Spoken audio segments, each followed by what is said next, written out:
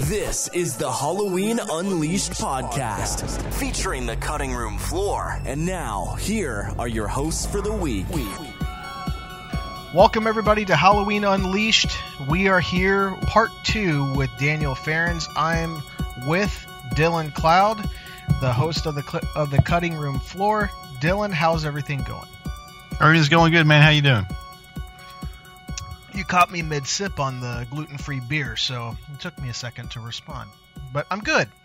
Everything's good. I'm tired. I've had a big week already, and got 2 more days. So I wanted to say, absolutely loved the interview with James Grimm. Absolutely loved it. That was probably one of, and not the favorite, but one of my favorite cutting room floors that you've aired, to be honest with you. I appreciate that. You know, James is a hell of a guy, and he's a great talker. He is a great talker, and that's one thing I like in an interview is when of course I have pre-prepared questions and I'm ready to talk about everything, but I do kind of like when people kind of go off on not even a tangent, but just on I don't know what the word I'm looking for here, but he just goes on, and he's such a great talker because he's got so much passion for the hobby, and he's growing his artistic skill, and he's got so much potential ahead of him, and he's just a good guy. He's designed all the merchandise for the cutting room floor, and got more to come.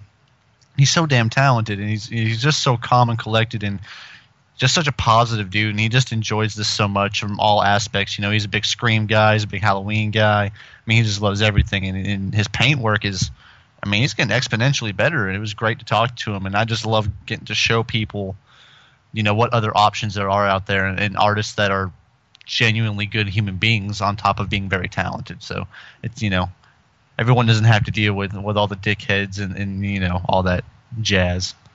What are you talking about? The narrative is you have to deal with those guys. I mean, they are the well-respected members of this hobby that we're in. I mean, come on, Dylan. Use your head. Don't be brainwashed. Or I got a T-shirt idea. Oh, give it to me off air. Give it to me off air. No, you need it now. You need it now. No, give it to me off air. Ah, God damn it. Oh, it's so good. Okay, so any comments about what we're going to hear today? I would just tell people, keep an open mind and listen very closely because, you guys cover a lot quickly. But I would just, like I said last week, just continue to listen to his passion and how much respect he had for the series, and just kind of consider how good it could have been if we got his full vision, and how... Go ahead. Sorry. And just kind of how, during the whole experience, he other than the frustrations he obviously had, how he was just kind of grateful to be a part of, such a great thing, because, he is truly a fan. And yeah, it definitely gave him a career. But what I was going to say is, what you're hearing, and what a lot of people are hearing for the first time is, you're starting to understand why I defend the movie so much, because I've heard a lot of these stories in the past, which is why I knew what to ask him, versus just being like, tell us what it was like, because he's answered that a million times, and we kind of covered that last week. Is my goal was to hit him with stuff that was going to peel that curtain back and allow us to peek behind the scenes at what it was like going through the process, and what it was like to get things approved or get things done. And that was my goal, was I wanted people to really understand, again, who the man was and what he had to face going into that. And it's not, obviously he was able to bounce back. He's had a very promising career. He's had a very wonderful career, and he continues to knock shit out of the park. But, if you really go back and see some of the things that he had to overcome, it's astonishing that 25, 26 years later, he has the career that he does, because that could have went south very quickly. And I would agree. And another thing I would caution people to do is to listen very closely, because a lot of the things you're going to hear in this episode have Daniel's never talked about publicly before, so it's, of course, he doesn't spill any industry secrets or anything that he's not allowed to say, but he tells a lot of good stories and puts out a lot of good info that, we would definitely love to have on a DVD commentary. Yeah, it's definitely really cool that we've had the opportunity to have him on the show, and that we have him able to do like this mini series. Before we cut to today's episode, still a lot of people are asking, hey, I thought Marianne's interview was going to drop on January 31st, and that's not what I ever said. I said that I was going to interview her on the 31st. What happened was again, she got sick. She came down with what she thought was a cold. Her voice wasn't up and ready to go. So she's like, can we absolutely postpone for a week, and I'll be ready for next week? Sure, no problem. And so then I talked to her on Thursday last week, and she sounded like absolute death warmed over. And she said that she got she went to the doctor and found out that actually that this isn't a cold, it's strep throat. So she's been on antibiotics, and she felt horrible. She's like, I don't want you to think I'm blowing you off and that, I'm just feeling bad. You've been really cool about all this. And I'm like, are you kidding? You're sick. This is going to be a multi-hour podcast that you're giving up valuable time for. I'm honored that you're going to do that, first of all. Number two, since you're going to be talking quite a bit, I said, if you're not up to par, why would I be mad about that? It makes no sense. Go do what you got to do to get yourself well, and yeah, let's just delay it for another week. I mean, it's not like people paid a ticket and they're waiting for you. It's not that. This is a hobby. This is a fun thing. Let's get her when she's absolutely feeling perfect, and she could be her charming, chatty, lovable self that I've gotten to know. So let's just be patient a little bit. But never once did I say that her episode was going to drop on the 31st. And see, once again, that's people not reading. Yeah, absolutely. I'll just say this, because I've reached out to certain alumni of the franchise and have gotten no response. So I mean, if she wanted to blow you off, she would just blow you off. She wouldn't talk to you at all. If she didn't want to come on the show, she wouldn't have answered you in the first place or continue to talk to you as frequently as she is. So I mean, people just be patient. It's going to be worth it in the end. If it's an extra 2-3 weeks, who gives a shit? We got plenty of Dan Farrens for you in the meantime. Yeah, and then we got other episodes that we can do until she's able to do it. But we will be back in the middle of the episode, and we will talk about the first half, and then we will be back at the end of that one and close it out. So this is Halloween Unleashed, and enjoy Dan Farrens Part 2.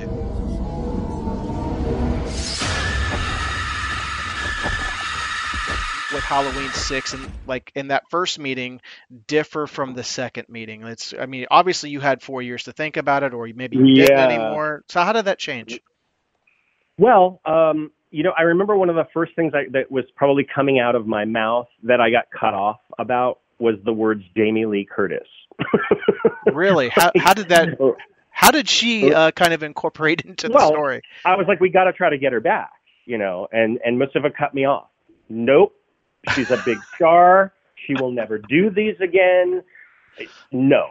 She comes back for the next one and says, as long as you erase everything Dan did, right. we'll do it. Anyway, so that's just the irony of the whole thing. Now she's the queen of the franchise again. But in those days, you have to remember she was doing big movies. She had just done True Lies, and she was a big star. So that discussion ended before it even began, that we would get her back in any way, shape, or form. So we started talking about, just where things left off with the five. His first question, and I think the question on everybody's mind, is who is the mysterious stranger? Who is this man in black? We don't know who he is. Nobody knows who he was. It was all just thrown into the movie. Yeah, I There was think no- that there they was no were. plan. I think they were doing some really good drugs on the set of Halloween 5. I heard a couple stories of things that I bet you later did. It was from- also the 80s too. So yeah, right. So, but that being said, though, but I mean, they were kind of in this weird, conundrum. Like, well, what do? We introduced this plot device, this thread of a new character. We don't know who he is. So if you can convince me who this guy is, maybe we can do business. Is kind of the attitude of the whole thing.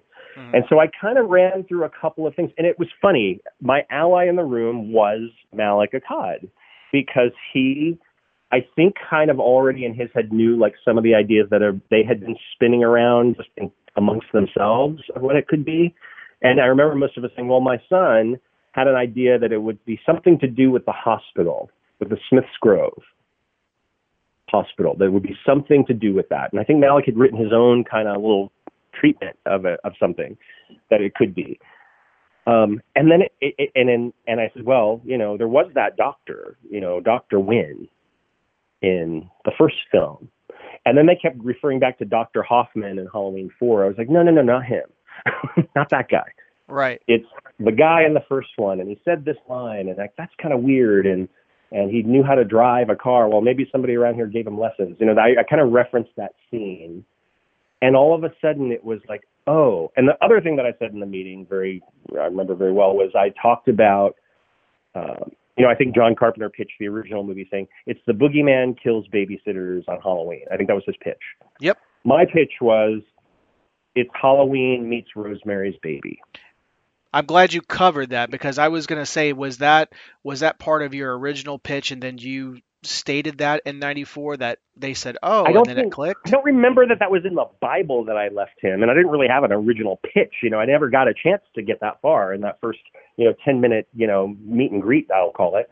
I could picture this, and if you could just bear with me for a Yeah, minute. yeah. No, This is a funny little sidebar. Is every now and then I'll do my half-hearted imitation of Mustafa. So, oh, me too. I was like, then very young man came in. He met with me, and the word Rosemary's Baby, it clicked with me. Right. So, yeah. My maybe imitation of him is like he would try to intimidate me, and he always had a little glint in his eye when he would do it, because he knew he was teasing me, and he knew I was terrified. So, but he would he would call me whenever I would hear his voice on the phone. It would always start like this, Daniel.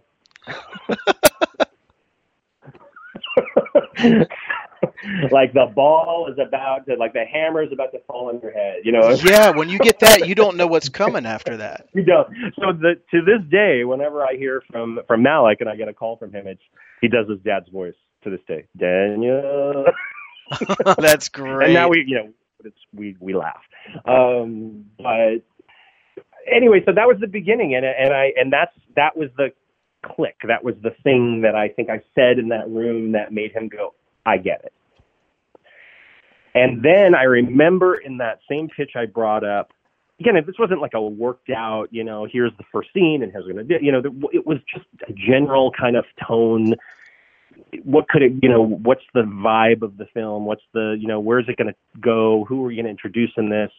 And I started with Janie Lloyd, and they're like, no, we can't, we're not going back to that story. I said, no, you can't just leave her hanging out in the universe.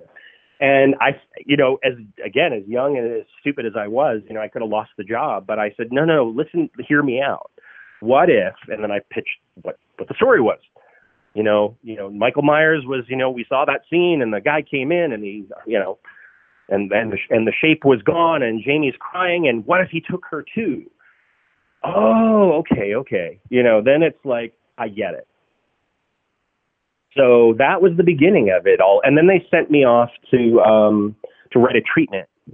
And it was all of it was very kind of like steps. Like, well, if you write a good treatment, maybe we'll hire you to write the script.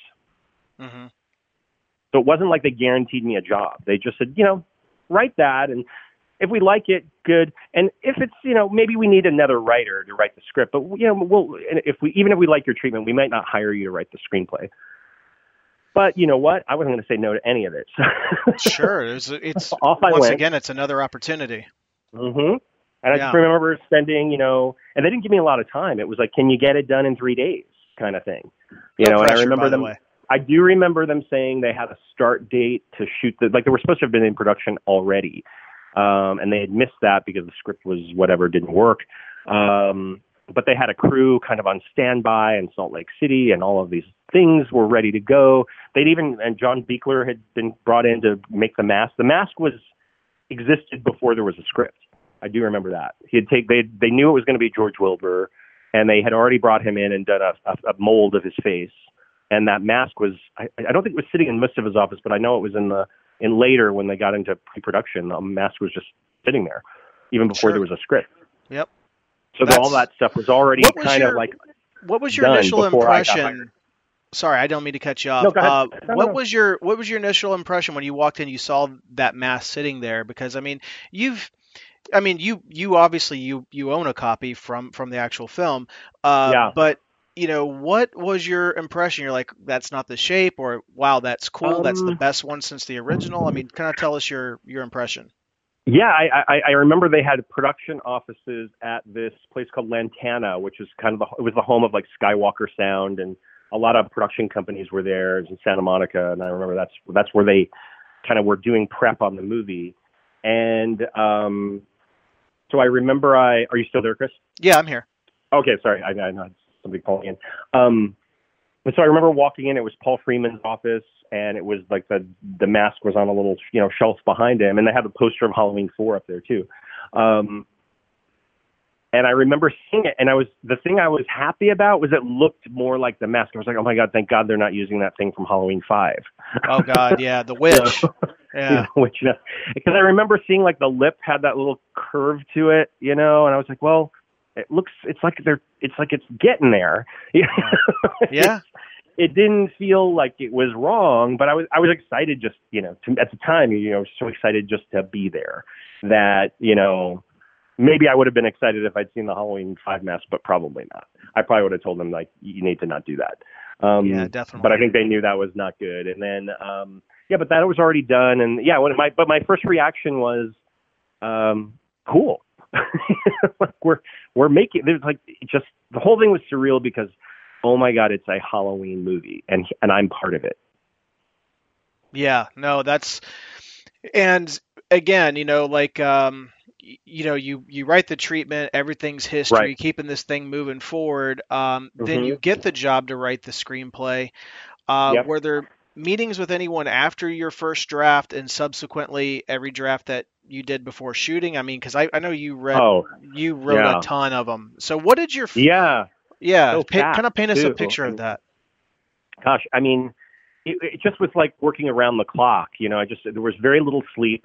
It felt like sometimes very few showers just because there wasn't even time to do that. It was just like working in a cave and you're just, slaving away and through the long hours of the night and into the morning and watching the sun come up more times than I can tell you, just around the clock, and I was the slave and they certainly played the part of the slave driver, and I don't blame them.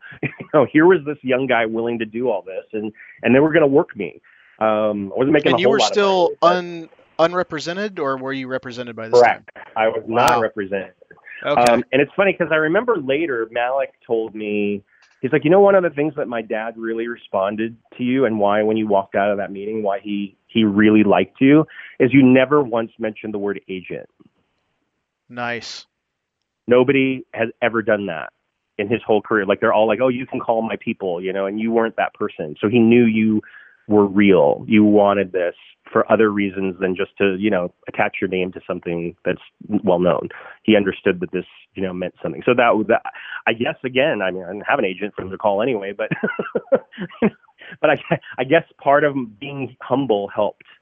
Oh yeah, absolutely. So they work you around the clock. You get a first draft done. And I'll get into the version that I read, which was like the 5th or 6th, I think.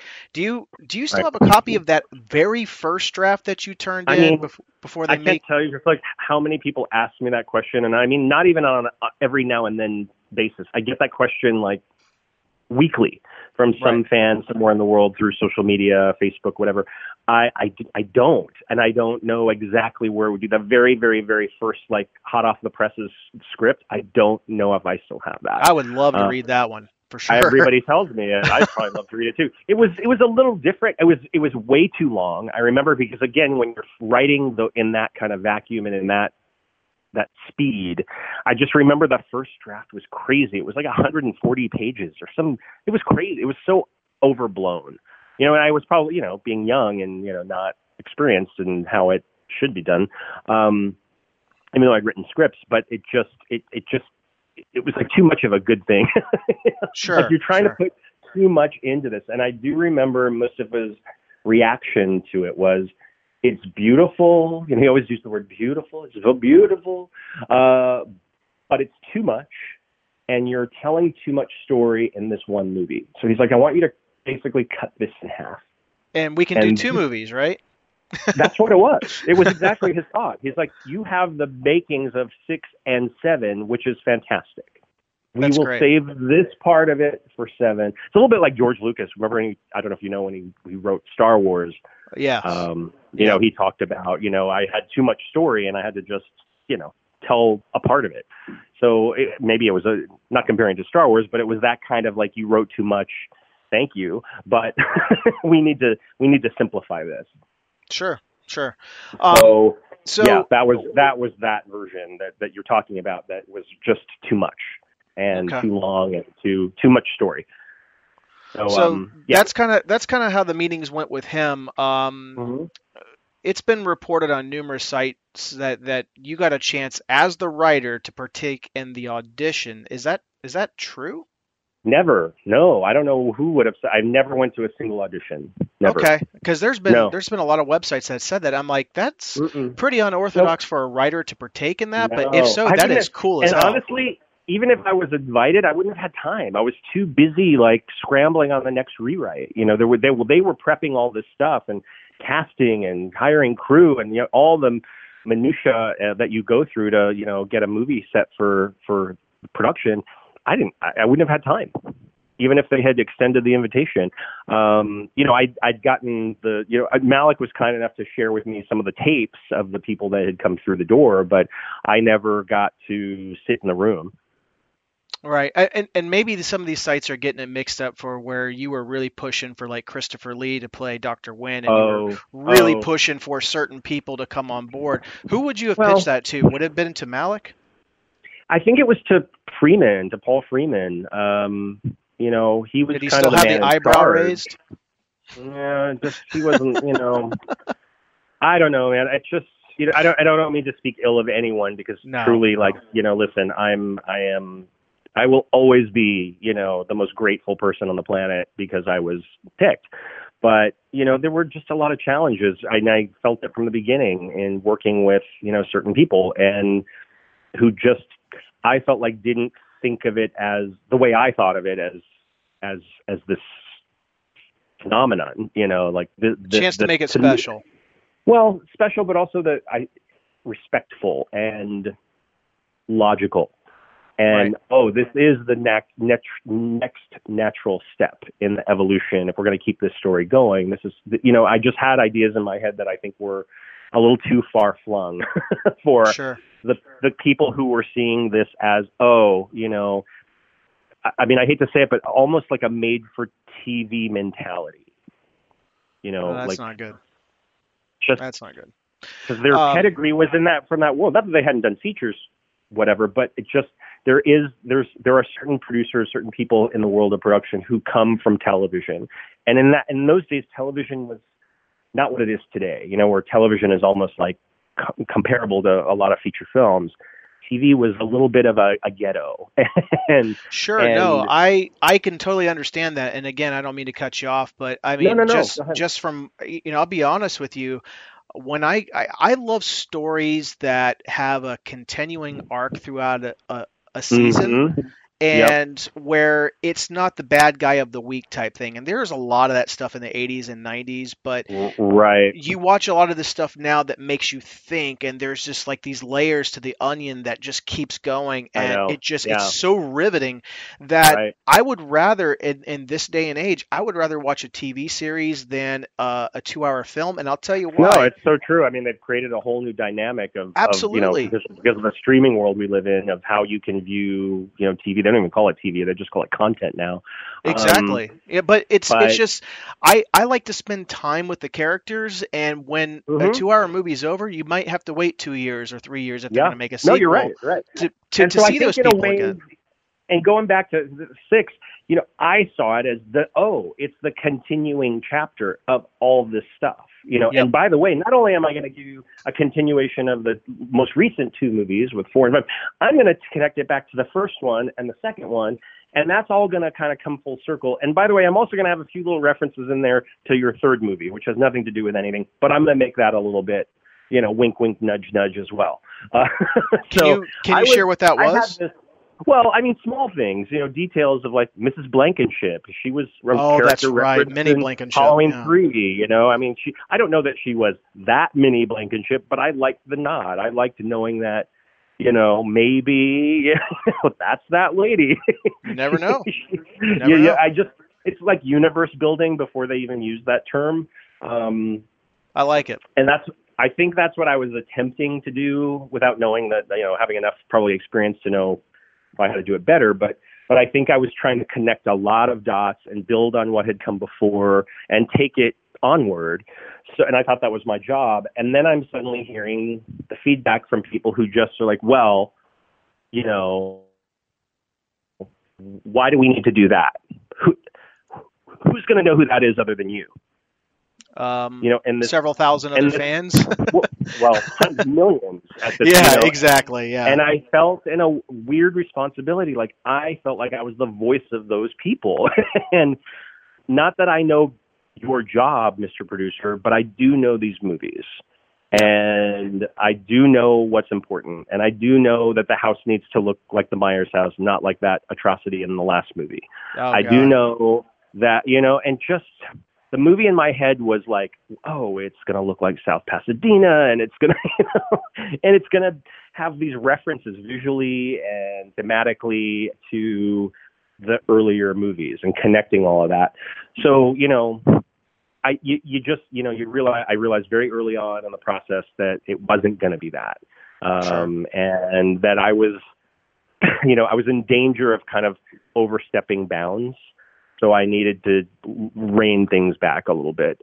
I did sometimes, and I didn't at other times when it just became outrageous. But I certainly came in with some strong opinions. Let's put it that way. And sometimes the squeaky wheel gets the grease, but sometimes it can also kick you right out the door too. Without a doubt. And and not like I came across egotistical or nasty to anyone, but when I saw bullshit, I called it for what it was. And some people just don't want to be called for their bullshit, and as young and naive as I was, I still had a backbone that was very much, it was like my East Coast upbringing, it's a little bit more like. That probably bothered some people too, because they're like, who's this kid coming in without anybody representing him, telling us what we should be doing? It's. Well, I'll tell you who it didn't bother. All right, everyone, that was the first half of part 1 with Dan Ferens and episode 2 with him. And there you go, man. We're 20 minutes in. Dylan, do you have any comments? Oh, man, where do we start? I found it very interesting listening to this, and especially part 1 in this.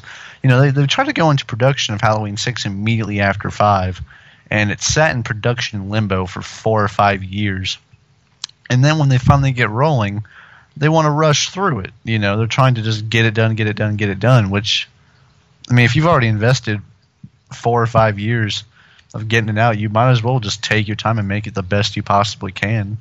Half the reason the movie has the issues it does is that they just tried to get it done and get it out. which, and I know that has nothing to do with Dan. He talked about his original vision going well into 2 hours, which of course, is a bit much for any horror movie. But I don't know. What did you think about that?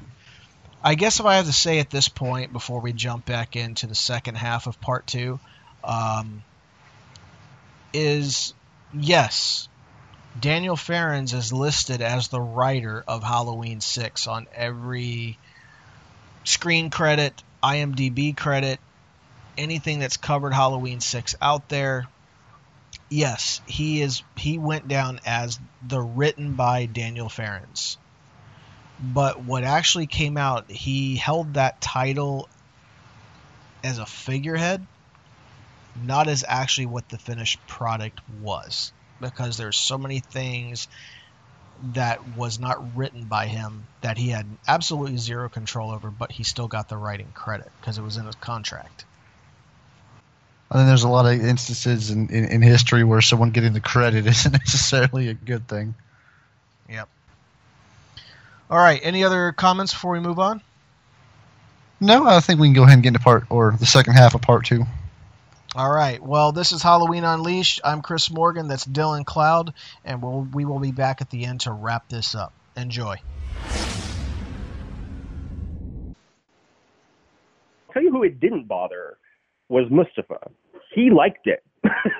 Oh yeah, I mean I can see that, but he actually, I think in a way, again, a lot of this was filtered through Malik after the fact, but I think there was a specific occasion I remember when I confronted a certain producer about the behaviors and about the lack of care and concern about what we were actually doing, and that it was all like bean counting rather than making something good. It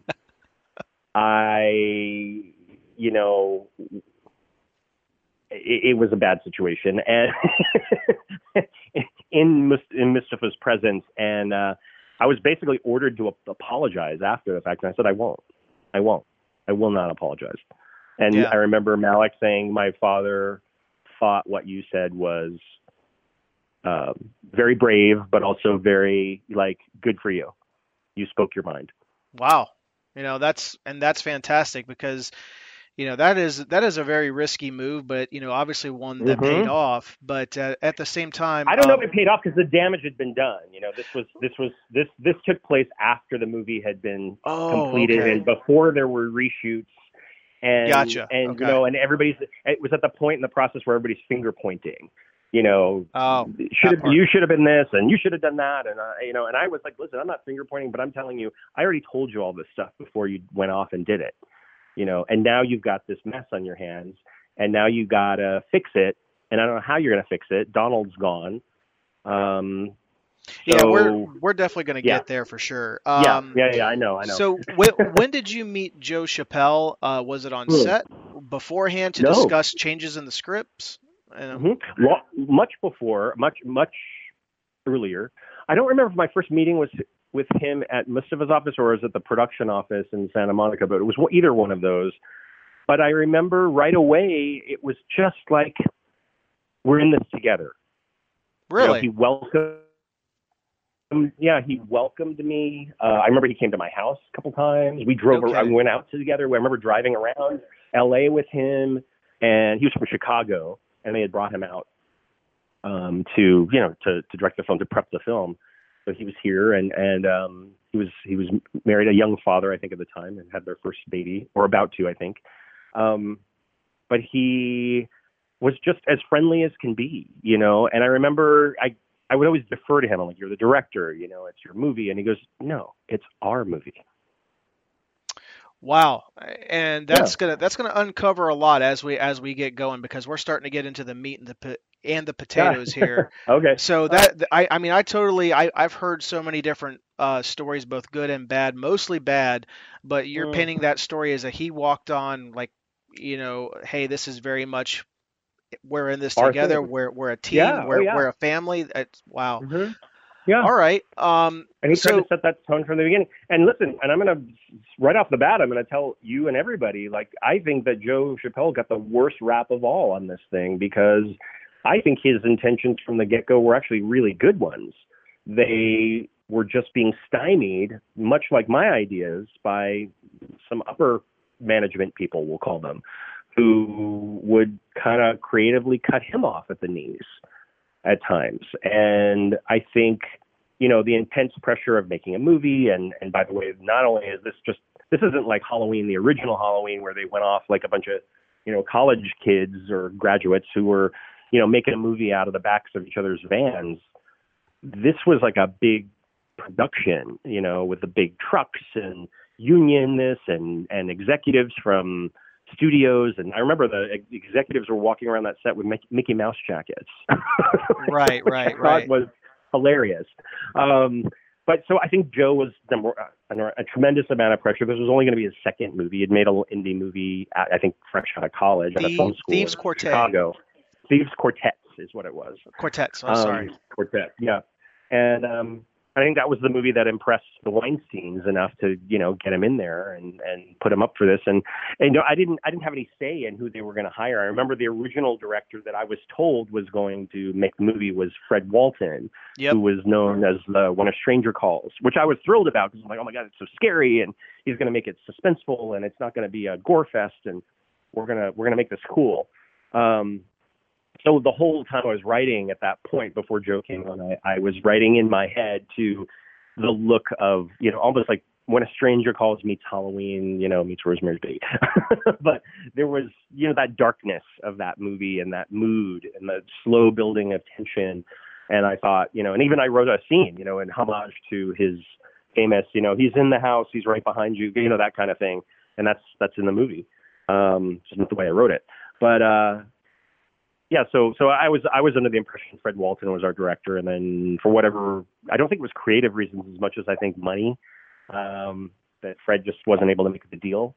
Right. And so the next thing I knew, we hired a director, and his name's Joe Chappelle, and you guys need to meet. And so we met, and we went out several times, hung out several times. I remember driving around in his rental car around LA, and he was playing me this music,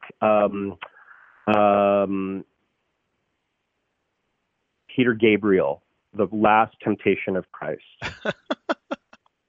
That's funny, actually. And he's like, that's the sound of the movie. And it was very eerie, it was like a really scary kind of like chanting Gregorian kind of vibe to some of it, but with this kind of like weird rhythmic stuff going on. And I'm like, okay, I can kind of see that's kind of cool. So I'm, like, okay, this guy's feeling it. And so, listen, he wasn't just coming into the movie to go shoot it. He was thinking about, the pace of the thing and the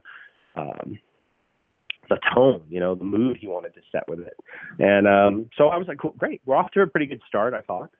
And well, that was the beginning. This question comes later, but I don't mind asking it now since we're kind of talking about him, because it sounds totally different in the very beginning.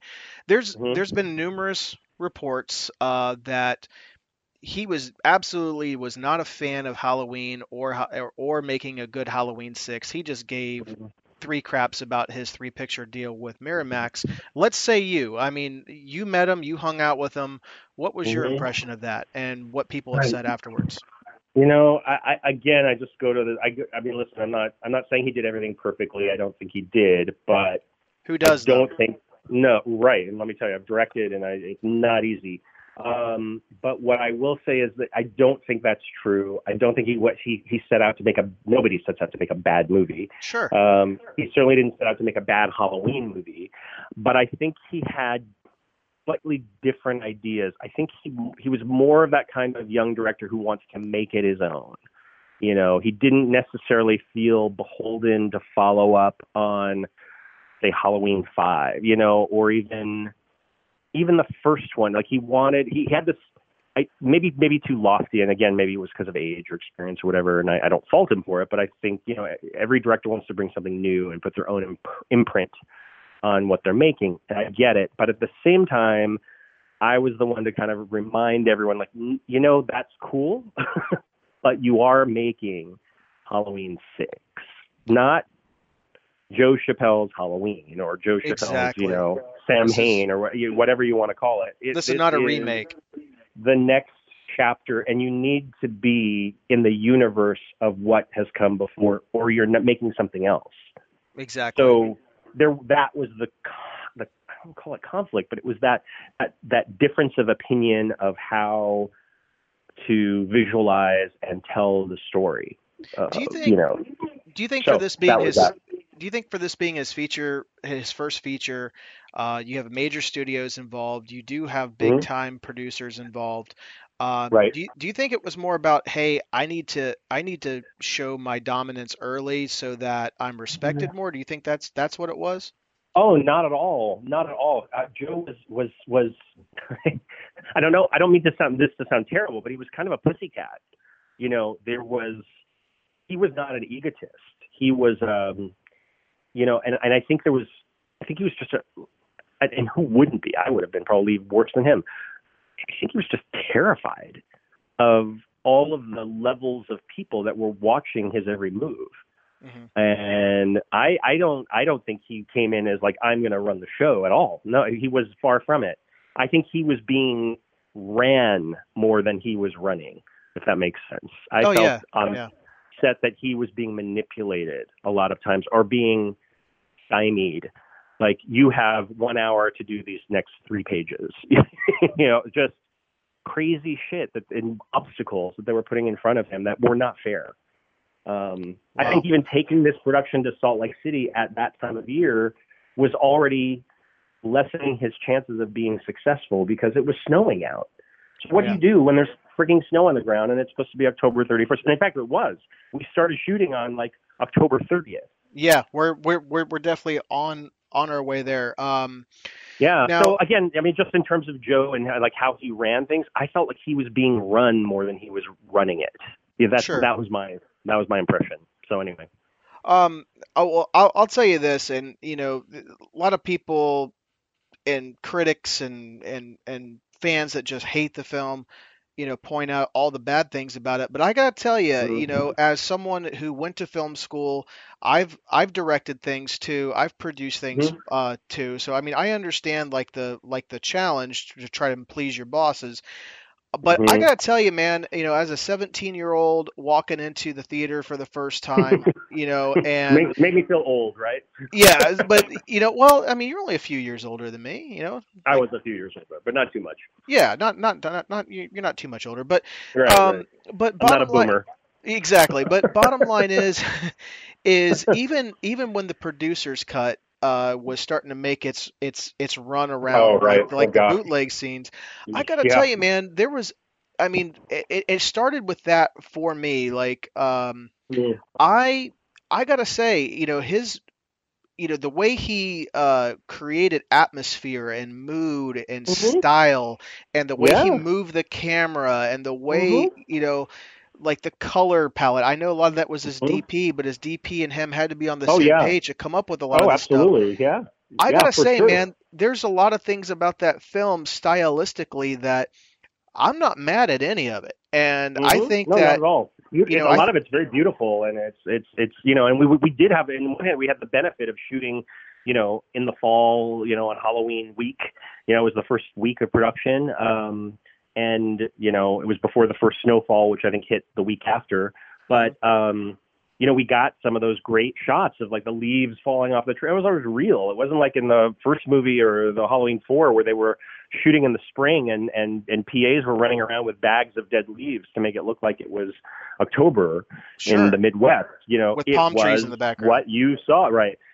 What you saw was all like actual leaves flying off the tree. The big, you know, yard full of just leaves. That was all just there. I mean, the art department in a way had it easy on that movie because they didn't have to do it. It was all real.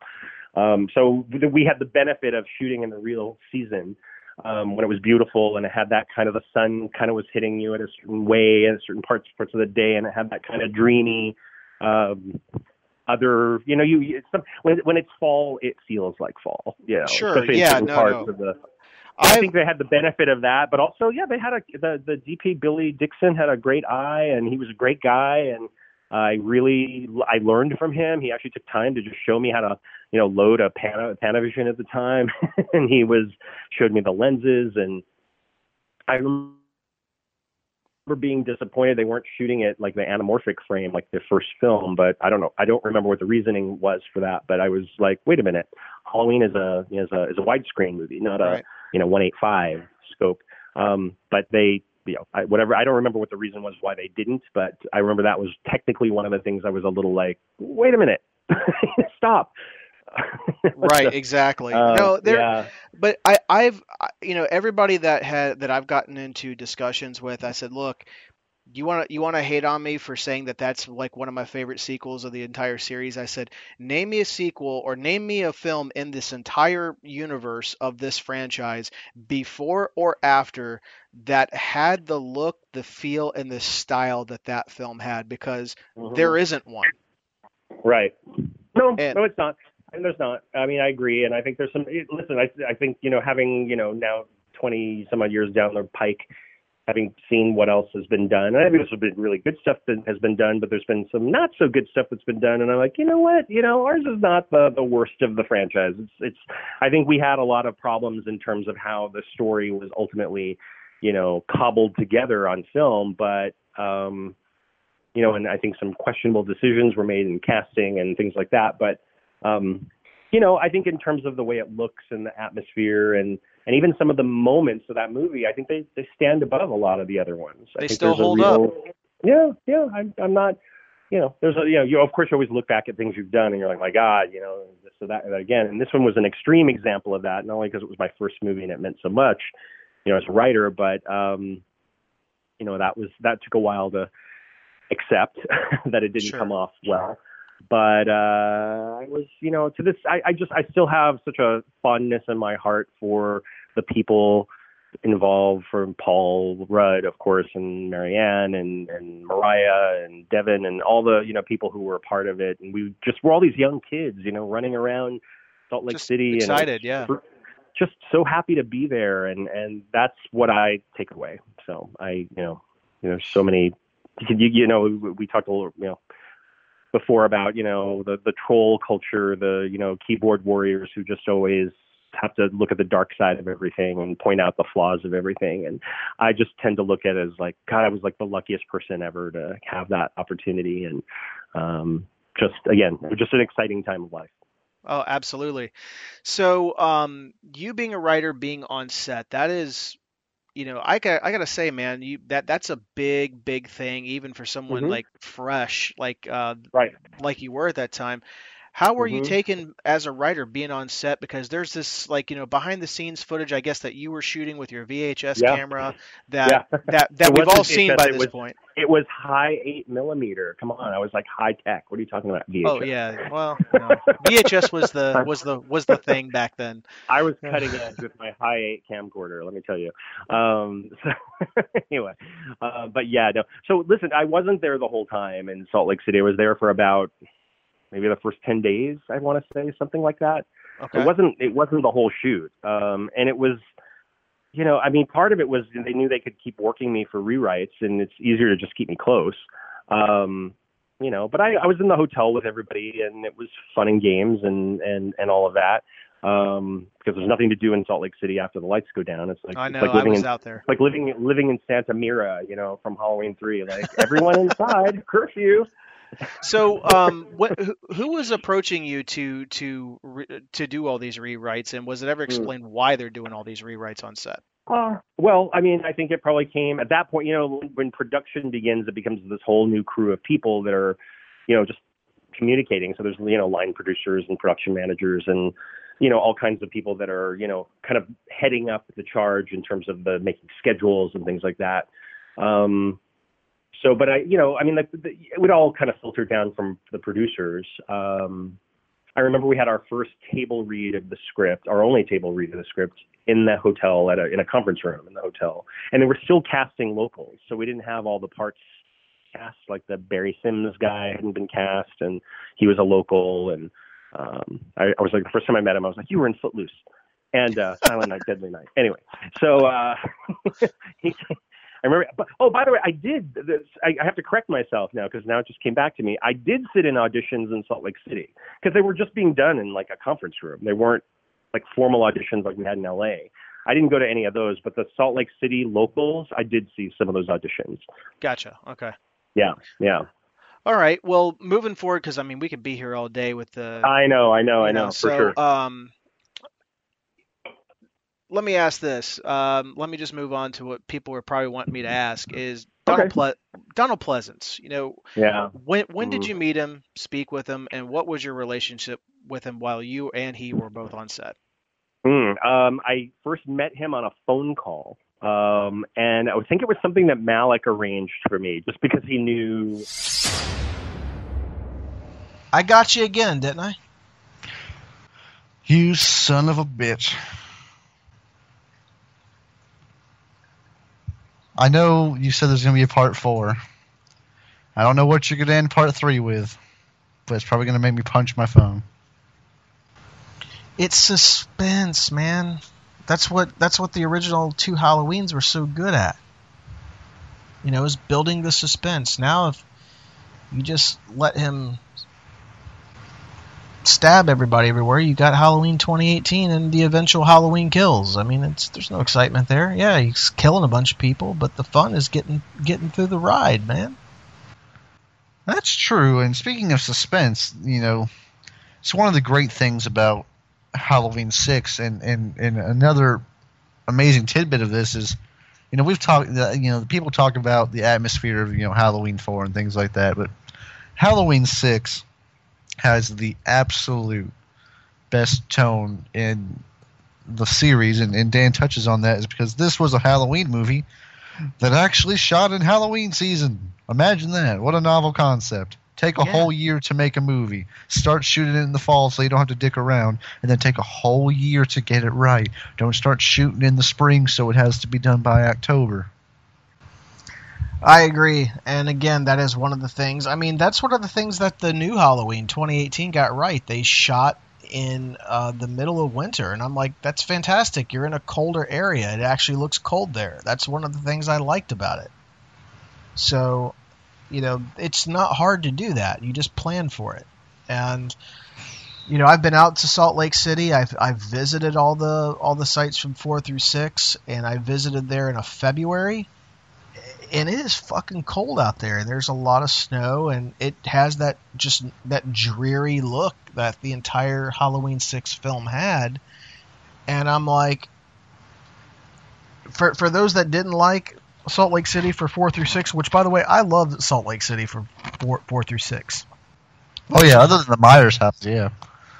Well, yeah, I'm not going to give anything away because that could be in the next episode, and I don't want to give that away yet. But I mean, the 1 in 5. Yeah. But bottom line is, you know, I don't know why they don't try to go back there for other sequels and just shoot it in the colder months. If you don't want to have an early winter like they had in the October of '94 when they started shooting, okay, well then go there, and if you really want to shoot something early in the year to have it out by October, go there in February. There's not a lot of snow on the ground there. I mean, there is some, but you know, you can work around it. You worked around it in 6, and there was snow on the ground. Yeah, I'm really astonished by how they do that, because, you know, when you watch the movie, you know, it just looks like a normal fall, you know, people walking around in like a flannel shirt or a jean jacket. Those actors must have been freezing their fucking nuts off for that entire production. Yeah. I thought it was funny. I wasn't surprised. And goddamn, poor Dan, man. Just that's all I can think through this whole thing is he must have just been ripping his goddamn hair out for this entire production. Daniel. So now every time I call him, I'm gonna start it off with Daniel. That's great. That's great. Because the word Daniel click with me. It means something. It's a strong name. Every boy in America knows the name Daniel, and that's what clicked with me. That's a surprisingly good Mustafa impression.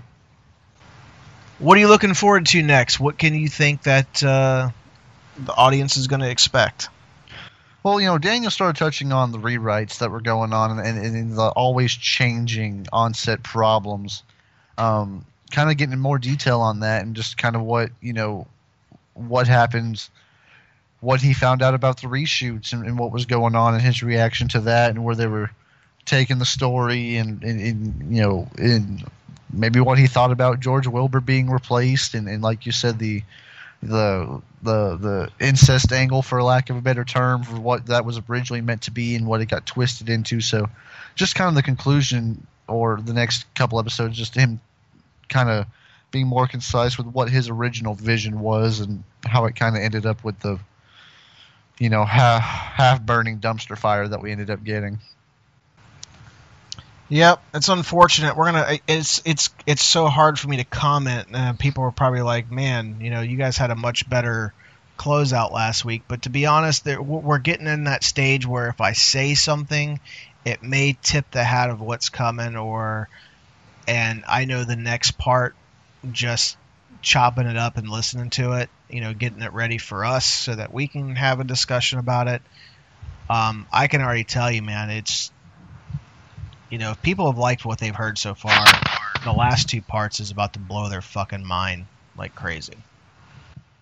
Oh yeah, I can't wait. It's like a good trilogy or a good saga of movies. The opening draws you in, the middle keeps you there. Now you're just waiting. All right, how is this possibly gonna wrap up and end? All it's coming full circle. All my questions are approaching. It's anticipation at its best.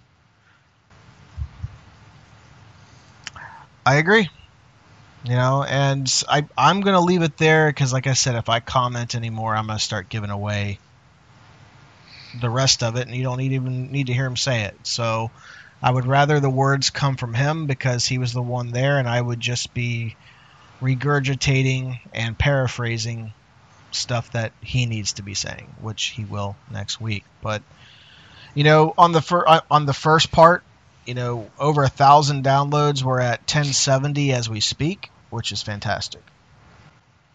Which again, yeah, that's outstanding. It's performing, it's one of our best episodes recently. Or I guess I'll say your episode. You talked to Daniel, but it's on track to approaching the number of views that the H6 Mask episode got. And I want to check back in a year from now and see where we're at because I bet it might even hit 10K.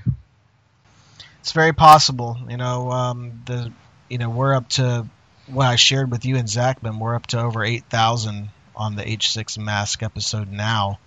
When we recorded that season premiere, we were at over 6,000. And I thought that was a milestone, and absolutely it is. I mean, you think about, we're just fans running our dick liquor on a fan podcast. We're not celebrities that have their own show like an Eric Bischoff or Bruce Pritchard and people that can draw in those type of numbers. And so when you look at Halloween Unleashed when it started, and I'm even going to go back to HMMAT, when the average audience, and I'm not shitting you, when HMMAT ended, 102 people on average. And I'm not saying viewership is everything because this is a hobby. You should just want to do it. But at the same time, as well as I do that if you're going to give up time with your wife, if you're going to give up time with your family, if you're going to give up time that you could be absolutely doing something else, you want to be able to put content out there that people are going to hear and that they're going to appreciate to make you feel like your time was well spent. I mean, I was more than thankful to the 102 average listeners that listened week in and week out to that show. I am more than thankful for them, and I'm absolutely humbled by it. But when I started Unleashed, completely changing the brand and moving in a completely different direction, it started out with 35 people. That was it. So I lost 70% of my audience pretty much. That's all right, because now we've grown a new audience. It's even better than the original. Well, that's my point. Is we're just over a year into it, and we're averaging 1,000 downloads a week on this episode. That's fantastic. Oh yeah, that's great. So, one little tweak. I mean, you've grown 700-800%. That's fantastic. I'll take those numbers all day. And so, when I look at that and look at what the H6 Mask episode did, I'm like, man, 8,000 people listen to that. That is absolutely remarkable. A lot of ears that then tell their friends and then tell their friends. Exactly. And finally, because we keep talking about it every week, the Facebook group is starting to grow, which is good. Yeah, we're approaching 450 now, I think. Yeah, it's fantastic. It's exactly what I envisioned when we started this thing, and there's no telling where it's going to end up. But I'm enjoying the ride for sure. Oh yeah, I'm glad to be here with you for it. Well, everybody, from Dylan Cloud, from myself, from the entire Unleashed admin and moderator group on the page, we thank you for listening, and we thank you for tuning in each and every single week, and we will talk to you next week. Thanks for listening to Halloween Unleashed, featuring the Cutting Room Floor. Be sure to follow us at anchor.fm/Halloween Unleashed and on our official Facebook page at facebook.com/groups/Halloween Unleashed. For all video versions of the Cutting Room Floor, please visit youtube.com/user/DylanCloud97 and subscribe. Be sure to share our episodes on social media, and we'll be back next week with an all-new episode.